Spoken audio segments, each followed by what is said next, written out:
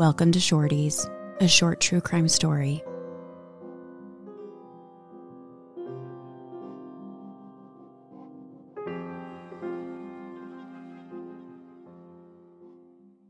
Happy Thursday. Hello. Happy Thursday. Week one's almost over. Almost. One more day. We act as if like we don't love doing this. I know, we do. Only one more day. It's really more one day to like the weekend. To the weekend, it's exactly. Not because we do love doing this. I really enjoy doing this. I enjoy doing this too. I'm going to keep doing it with you. You want to keep doing this? Yeah. Is this like is this like a commitment to like, I was saying writing that you would like to, okay, my God.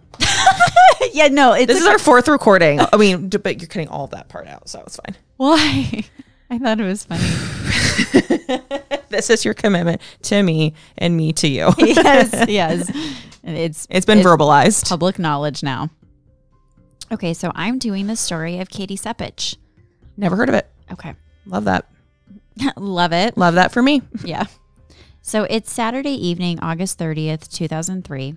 22-year-old Katie Sepich is going bar hopping with a huge group of friends in Las Cruces, New Mexico. They had all recently graduated from college, and tonight was a big party send-off for her boyfriend, Joe Bischoff. After graduation, Joe had decided to move back to his hometown over 200 miles away, and this was his very last night in town, so it's like a big reason to celebrate. Yeah. Katie and Joe had been dating for about 8 months, and they seemed really, really happy. Joe moving back home was difficult, obviously, but they had spent a long time discussing it, and they both felt confident they could make a long-distance relationship work. In fact, Joe had purchased a promise ring for Katie and given it to her that very morning. Aww. It was a ring that she had had her eye on for a while that had her birthstone in it, and her friends remember that she was just like over the moon when he gave it to her, so she was proudly showing it off to everybody that night. I think promise rings are really cute. I do too. I think there's something so sweet about it and like almost old fashioned. Yeah. And it's like, I think a lot of things are really lame. Yeah. But that I think is very, very cute. I think it's a really sweet gesture. It's just dedication. Yeah, it's nice. Just sweet. And it's just meaningful for you two. It's just for you two. And I just think it's all that should be for. Yeah, know? Exactly. I think it's really cute. So after closing down their favorite bar around 2 a.m., the group of friends goes to a friend's house to continue the party. And I'm sure it goes without saying, everyone by this time is extremely intoxicated. Katie's roommate, Tracy Waters, decided to crash in one of the bedrooms, despite the fact that she and Katie lived only 2 blocks away. She said she'd been very drunk when she went to bed, but not long after falling asleep, she woke up and heard some of the people in the house asking, "Where's Katie? Has anyone seen Katie?" But it didn't sound panicked, and so in her mind it didn't occur to her that someone was asking like, where in the world is Katie? She thought like, where in the is she in the bathroom? Is Katie? Yeah. It was like that. It's the end of the night, everyone's drunk, you lose track of someone and they're standing right behind you. It's, so that's just what she chalked it up. So she goes back to sleep. The next thing she remembers, it's morning time and Joe is shaking her awake. He asks if she's seen Katie, and Tracy's like, "You're waking me up." "No, I haven't." So she reaches for her phone, but Joe stops her and he says, "Katie's phone is here at the house, but I can't find her anywhere. Her phone, her purse, her keys, her car, and her wallet are all here, but she took off last night." So obviously this jolts Tracy, and now she's fully awake, and she's like, why would she leave? Did you guys have a fight? She said it wouldn't have been unheard of for them to have had a fight, like got into a little tiff, especially because everybody's drunk and it's really late at night and, it just happens. So she said that wouldn't have been uncommon, but it was very unusual for Katie to storm out in the middle of the night with literally none of her personal items. But Joe insisted that they did not fight at any point. He said they were all in the house together. Katie stepped outside, and then a little while later, as people started kind of scattering around to try to find a place to fall asleep, he couldn't find her. She seemed to have walked outside and just vanished into thin air. So Tracy immediately goes home, but there's no signs of Katie having come home at all. Tracy's mom was actually in town visiting and had slept at their house the night before, but she said that she never heard Katie come in either. So Tracy starts calling every single one of their friends, especially the ones who live in their neighborhood, but no one has seen or spoken to Katie since the night before. So Tracy starts calling all the hospitals in the area and even the local police department, but there's no record of Katie or anyone fitting her description being admitted to any hospitals or being arrested the night before. So Tracy is now sick to her stomach. She and Katie had been college roommates, and after graduation, they had continued living together because they had become best friends. So she feels like she's exhausted all possibilities and decides it's finally time to call Katie's parents, Dave and Jan. She explains everything, and she tells them she's on her way to file a missing persons report. An hour after going home from the police station, Tracy's surprised but somewhat relieved when the police call her and ask if she's willing to meet them at the hospital to identify someone that they think is Katie. And she is so relieved. She races to the hospital. She had this feeling in her gut that Katie going out on her own in the dark, so drunk, she was really worried that she got hit by a car. And so in her mind, valid concern. She just had this feeling in her mind that like she was hit by a car. I just know it. So now she's like, okay, I got to go to the hospital. So obviously she's probably just unconscious. But when police lead Tracy inside and they start heading downstairs to the basement, her heart drops because it hadn't occurred to her until they approached the morgue that the police were actually asking her to identify a body, not a hospital patient. She said it was just like in the movies. They led her behind big doors into a cold and sterile room. They pulled the sheet back, and she screamed when she looked in the face of her best friend. So it turned out that only a few hours before Tracy filed a missing persons report, police had responded to a call from a couple who stumbled upon a body that morning. The couple had gone out to an isolated area near the old Las Cruces landfill to do target shooting when they stumbled upon the partially nude body of a young woman. She had been brutally raped and strangled, and whoever did it attempted but failed to set her body on fire. Police verified right away that her body had been dumped at this location only a few hours before the couple found her. And this is New Mexico. They were out in the middle of nowhere. It's just those scenes in shows that are just like open and open. Thinking of Breaking Bad. Literally, that's what it's like. And so the fact that they went target shooting and just happened to pass her, and it was hours later after the chances of that are wild. She had no ID on her and therefore was labeled a Jane Doe. But after Tracy filed the report, they put the puzzle pieces together. Not long after this, Dave, Katie's dad, arrives at the hospital. After Tracy called them that morning, he had immediately gotten in the car and drove 200 miles to Las Cruces.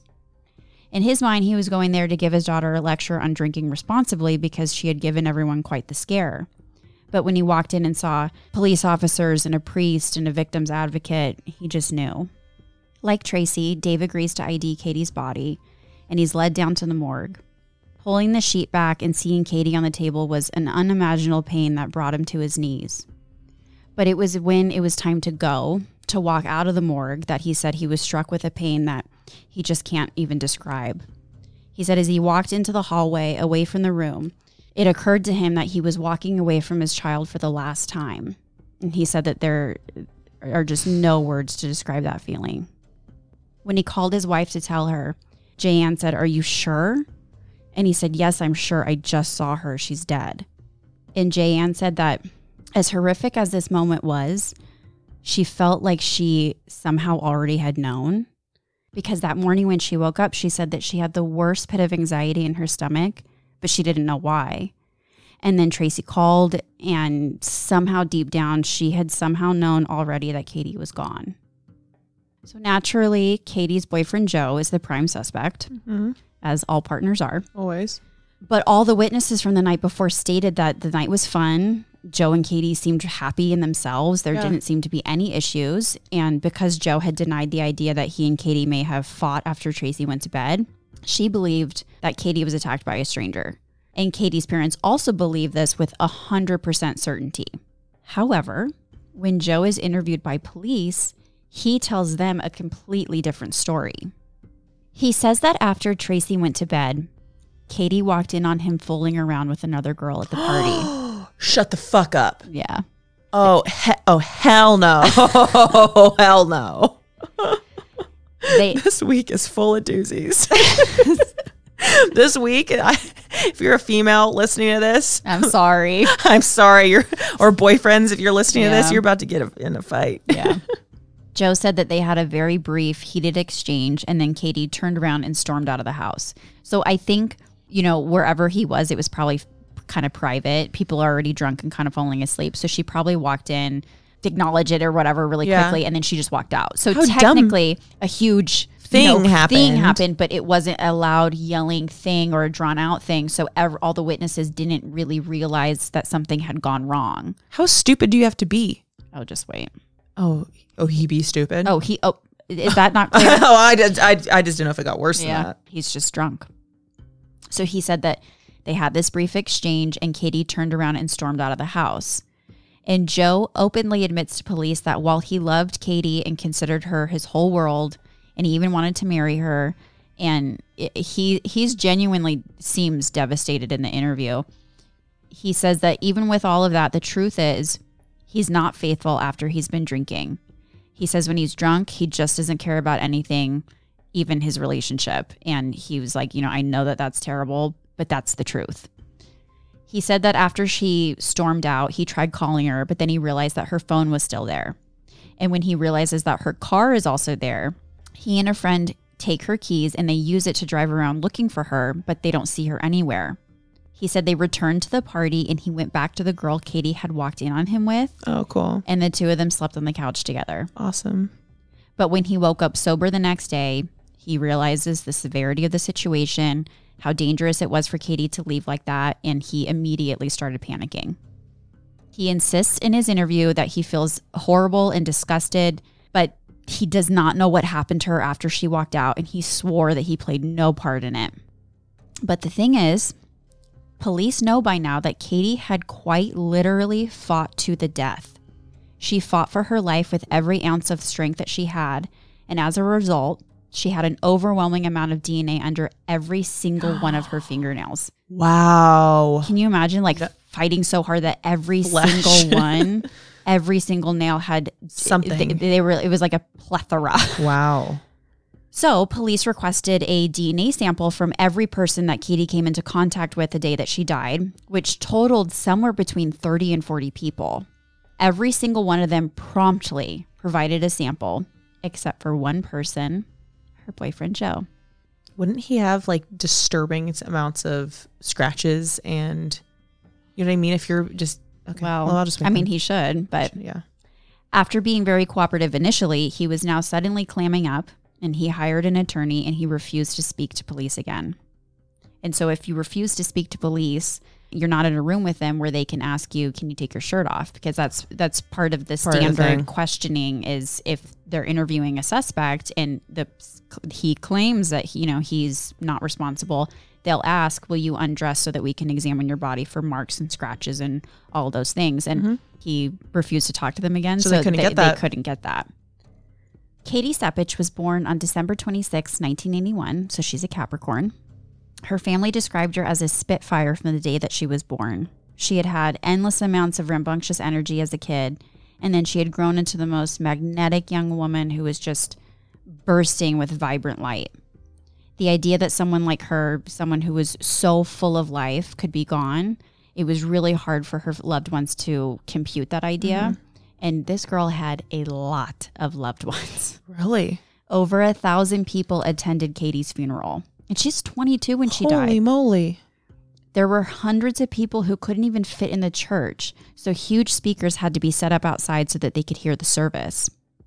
By this time, police have already shared with Katie's parents that Joe is the prime suspect, and because of this, Joe is the only person to ever cross paths with Katie who was not welcome at her service. Katie's roommate, Tracy, couldn't believe that he was a suspect because, they know the truth. They know about his interview now. And so as bad as this looked on him and as disappointing as it was to hear that Katie spent her last moments feeling betrayed by her boyfriend, Tracy just couldn't believe that Joe is capable of rape and murder. And Katie's parents were just as shocked. They were heartbroken to hear that this young man that they had welcomed into their home, into their family, someone their daughter loved so much, might be responsible for her death. It was too much. Katie was liked by literally everyone. Her mom said that she was just that type of unique person who could say anything to anyone and you just couldn't get mad at her. Aww. And so even during times where maybe it would have been justified disliking her, you just couldn't help but like her. So it was just like, it's lucky. There, I know. Damn, I'm going to get some of that. I don't know what that's like. she did not meet someone who did not like her. So as cheesy as it sounds, to know her was to love her. For as shocking as this was, and understandable that her suspicious acting boyfriend could be responsible, the fact that he knew her as well as he did, and then still did that to her is disgusting. But that's the thing, is that they were just like, but no one, if you knew her, you could not have done this. So it has to be a stranger. Like her whole, everyone who knew her was just like, I know that looks bad, but it's really hard to believe. If that's true, that's a devastation on a totally different level. I get that. That makes sense. Jayanne had taught all of her kids to make a list of important things that they want in a partner, and then make another list of deal breakers. She told them that when they meet a new love interest, hold them to the list and see how they compare. And she remembers clear as day when Katie met Joe, she had excitedly called her mom and said, he checks all the boxes on the list and he doesn't have any deal breakers. And then, I want to cry for her. Granted, the couple lived like 200 miles away from her parents, so it's not like they were over at their house every day, but they had been dating for the better part of a year. And so her parents this was already such a devastation. And then to know that it could have been someone like that, it was really, really difficult for them to process that. Of course it was. But regardless, this is technically just a theory, and police need to prove once and for all through DNA that Joe is either responsible or he isn't. So they pull out all the stops. Detectives set up a hidden camera at Katie's grave just in case Joe decided to visit her and unburden his mind. But a sprinkler knocked it over and no viable footage was recovered. So they tried going through his trash to get any items that may have DNA on them, which doesn't pan out. And then they remember Joe told police in his initial interview that he and Katie had had sex in her bed the day before she died. So they test her bed sheets, and they find that Joe's DNA from her bed does not match the DNA found under her fingernails. After relaying this to Joe, his attorney agrees that he should now provide a full DNA sample, and this is when Joe Bischoff is finally 100% cleared as a suspect. This came as a very bittersweet relief to Katie's loved ones. Tracy felt relief that her gut instinct about Joe was correct. Katie's parents were so relieved that their daughter did not spend her last moments looking into the face of someone that she knew and loved as he strangled her. But now this means a monster is still out there and no one has a single clue who it could be. After investigating Tracy and Katie's home, police find evidence that leads them to this theory. They think that after fighting with Joe, Katie walked out of the house in a drunken anger. After realizing that she had left all her stuff behind, she must have continued on anyways and walked the 2 short blocks home, hoping to find a way inside without her keys. They think that she went to her bedroom window on the side of the house and was attempting to remove the screen and crawl inside when she was surprised by her attacker. There were signs of a huge scuffle having taken place outside of her bedroom window. The screen was missing, one of her shoes was left behind, and there were imprints in the ground that made them think that she was likely raped and strangled right there. But the thing about that is that no one heard a single thing. And this was 3 o'clock in the morning. The girls lived in a typical suburban neighborhood in a single family home. So her neighbors' houses are literally feet away. Yeah. And remember, I mentioned earlier that Tracy's mom had been in town and was sleeping at their house. The room that she was in was directly next to Katie's, yet she did not hear a single thing. And this is when Katie's parents informed police that since the time she was a baby, Katie was incapable of screaming.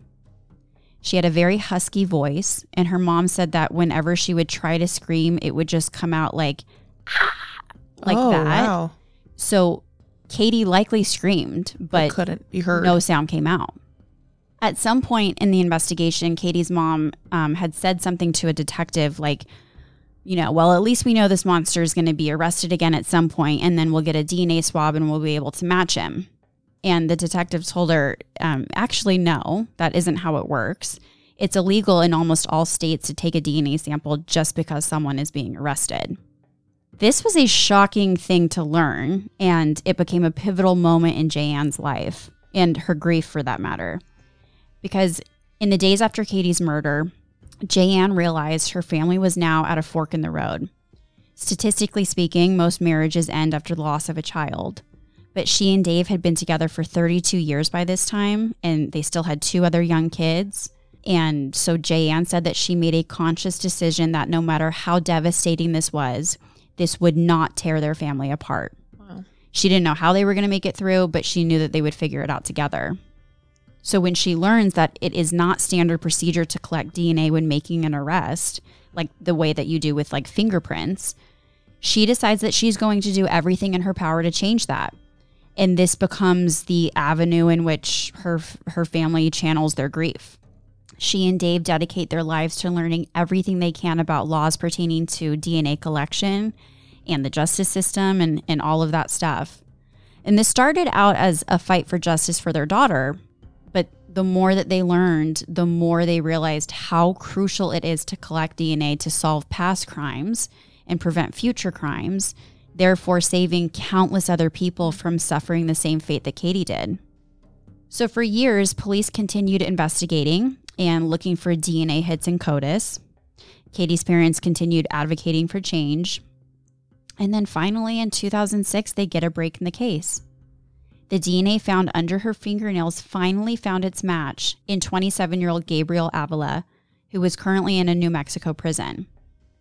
So remember that Katie was murdered in August of 2003? Mm-hmm. It turns out 3 months later in late November, 2 young college students in Las Cruces woke up in the middle of the night when a man broke into their apartment. The girls barricaded themselves in the bathroom and called 911, and luckily they were not harmed. And when police arrived, they arrested Gabriel, who had a knife on him, and he was convicted of aggravated robbery and sent to prison. So basically, he had been sent to prison a few months after he murdered Katie. And had it been standard procedure to collect DNA at the time of an arrest, Gabriel's sample would have been submitted to the CODIS database a lot sooner, and Katie's murder would have been solved almost immediately. Nevertheless, it was eventually solved, and when faced with the DNA evidence, Gabriel confessed to police. He stated that he had been in Katie's neighborhood around 3 a.m. to buy cocaine when he almost hit a stumbling drunk girl walking on the sidewalk. He said he rolled his window down and asked if she needed help or a ride somewhere, and Katie responded, "No, I'm okay. I live nearby." And she kept walking.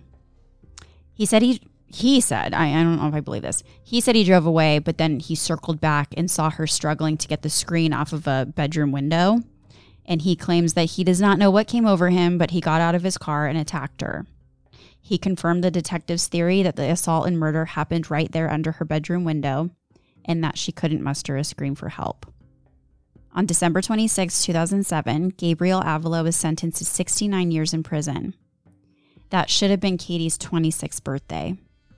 After his sentencing, Gabriel requested to meet Dave and Jayanne face-to-face, and surprisingly, they agreed to. He apologized to them and said that he didn't know why he did what he did, and if given the chance, he would undo it in a second.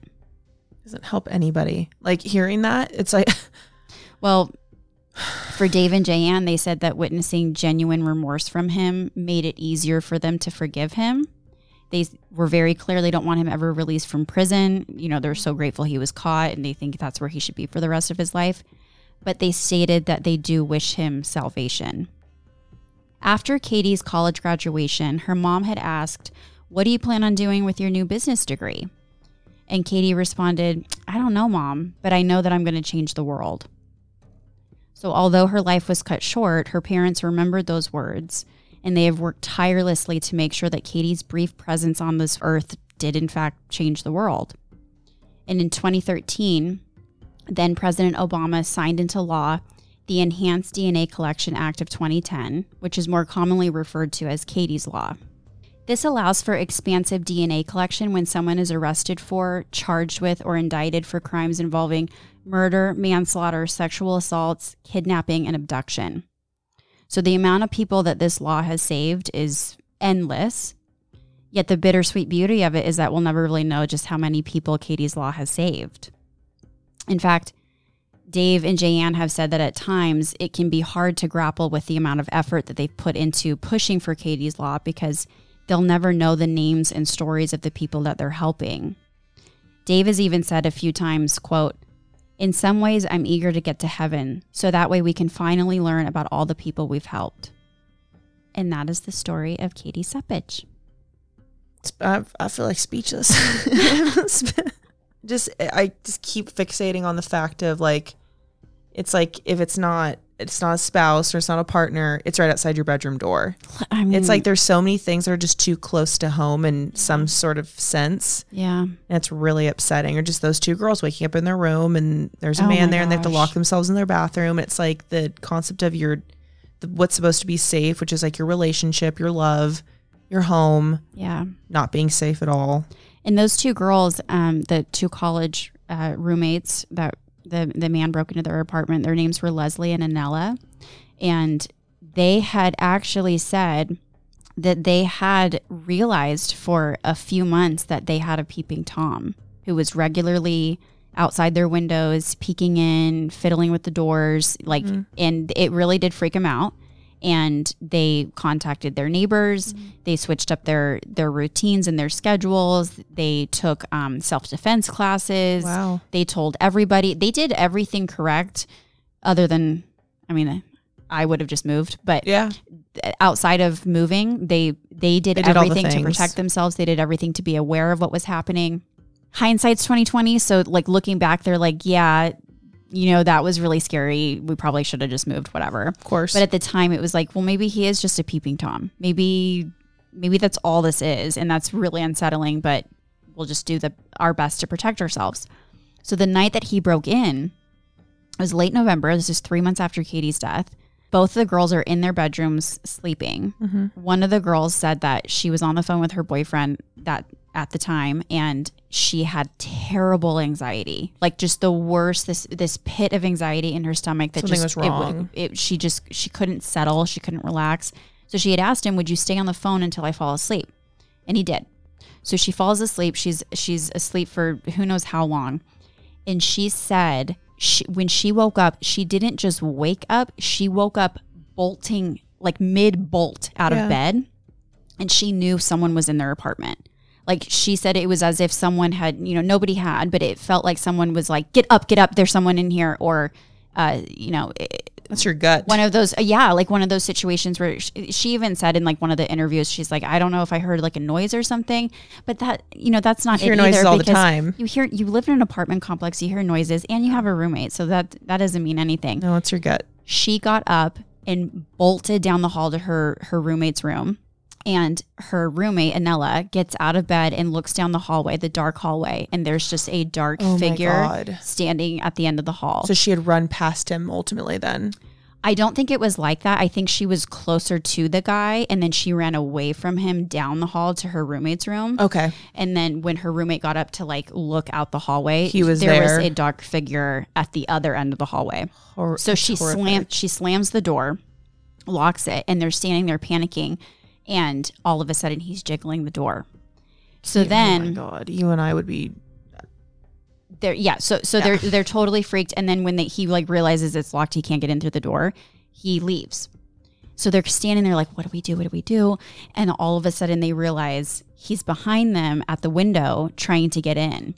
So they bolt into the bathroom, close the door, barricade themselves, and call 911. And I should have said this at the beginning. I got all this information from a Dateline episode, but they play the 911 call, and it's so unsettling because she's like whispering. She's like, "This is my name. This is where I am. This is what's happening."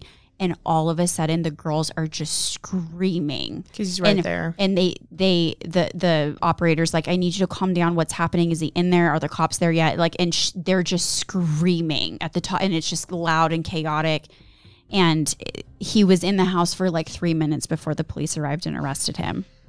But she said that Anella is the one who called. Leslie's the one who had that gut feeling that like shot her out of bed. And then Anella said that she was just like, he picked the wrong girl. I am not a victim. And if anyone's going to die tonight, it's going to be him. And there was something or someone looking out for them because they were technically like sitting ducks. They were sleeping in their apartment and he managed to get in. It seems like maybe he was either beginning this maybe career of this sort of spree. A thing. Or maybe not, who knows, but it's just really so unsettling. Sad that like after that kind of crime, it's just like the whole thing is very bittersweet because if Katie's Law had been in existence at the time of her death, it wouldn't have saved her, but it would have totally changed his ability to do something like that in the future. And so there's beauty in the fact that this all happened the way that it did because of the change that her parents have done and in the fight that they took on. Mm-hmm. But they also spent years and years and years just wondering if he would ever be caught and wondering how many other people is he doing this to that we just don't know about. And yeah. And I think as you get older, you start realizing like how delicate mental health in general is. Like it's not something that what happened to those two girls is enough to change you forever. Mm-hmm. I mean, whether that be anxiety and like coping, being able to sleep alone, it's like he has forever changed them. And luckily they're very strong. And it sounds like is the type of woman where she's like, this isn't going to affect me. Yeah. I'm going to hurt you. Yeah. And that's wonderful, but you don't know who that's going to happen to. And you never want to be in that position. No. It's not fair to ever be in your home. No, it's not. Awful. It's not fair to be put in a position of, you know, wow, she's so strong. She's that type of person. Well, she didn't ask to be that type of person. She didn't ask to be tested like that. She just wanted to go to sleep in her house. Yeah. And it's just awful. I like was reading after the school shooting in Texas. I was reading this article about how all these people were just talking about what heroes the teachers are and all this stuff. And I'm like, well, yeah, but they didn't ask to be heroes. They just wanted to go to work and then go home at the end of the day. And they're not like a frontline worker in any capacity. Like they're not serving, they're not signing their lives away. No. So it's beautiful to acknowledge when somebody makes a massive, the ultimate sacrifice. But at the same time, it's like a victim is never asking for any of that. So it's just so unfortunate that the judicial system is set up in the way that it is. It was mind-boggling to me, too, that it was not standard procedure to collect a DNA swab. Until what, 2007? It was passed in 2013. It was signed into law in 2013. Oh, okay. Yeah. Well, that was really well done. Thank you for telling us that story. Thanks. Love you. I love you. Bye. If you enjoyed this episode, please rate, review, and subscribe wherever you enjoy listening. We owe everything to the many journalists, authors, filmmakers, psychiatrists, and psychologists whose extensive work and expertise we pulled from to share this episode with you. To view detailed source material, as well as content from today, please visit us on Instagram and TikTok at Shorties Podcast. We really love doing this show, and if you'd like to help with the continued creation of it, you can support by donating to our Patreon, patreon.com/shortiespodcast.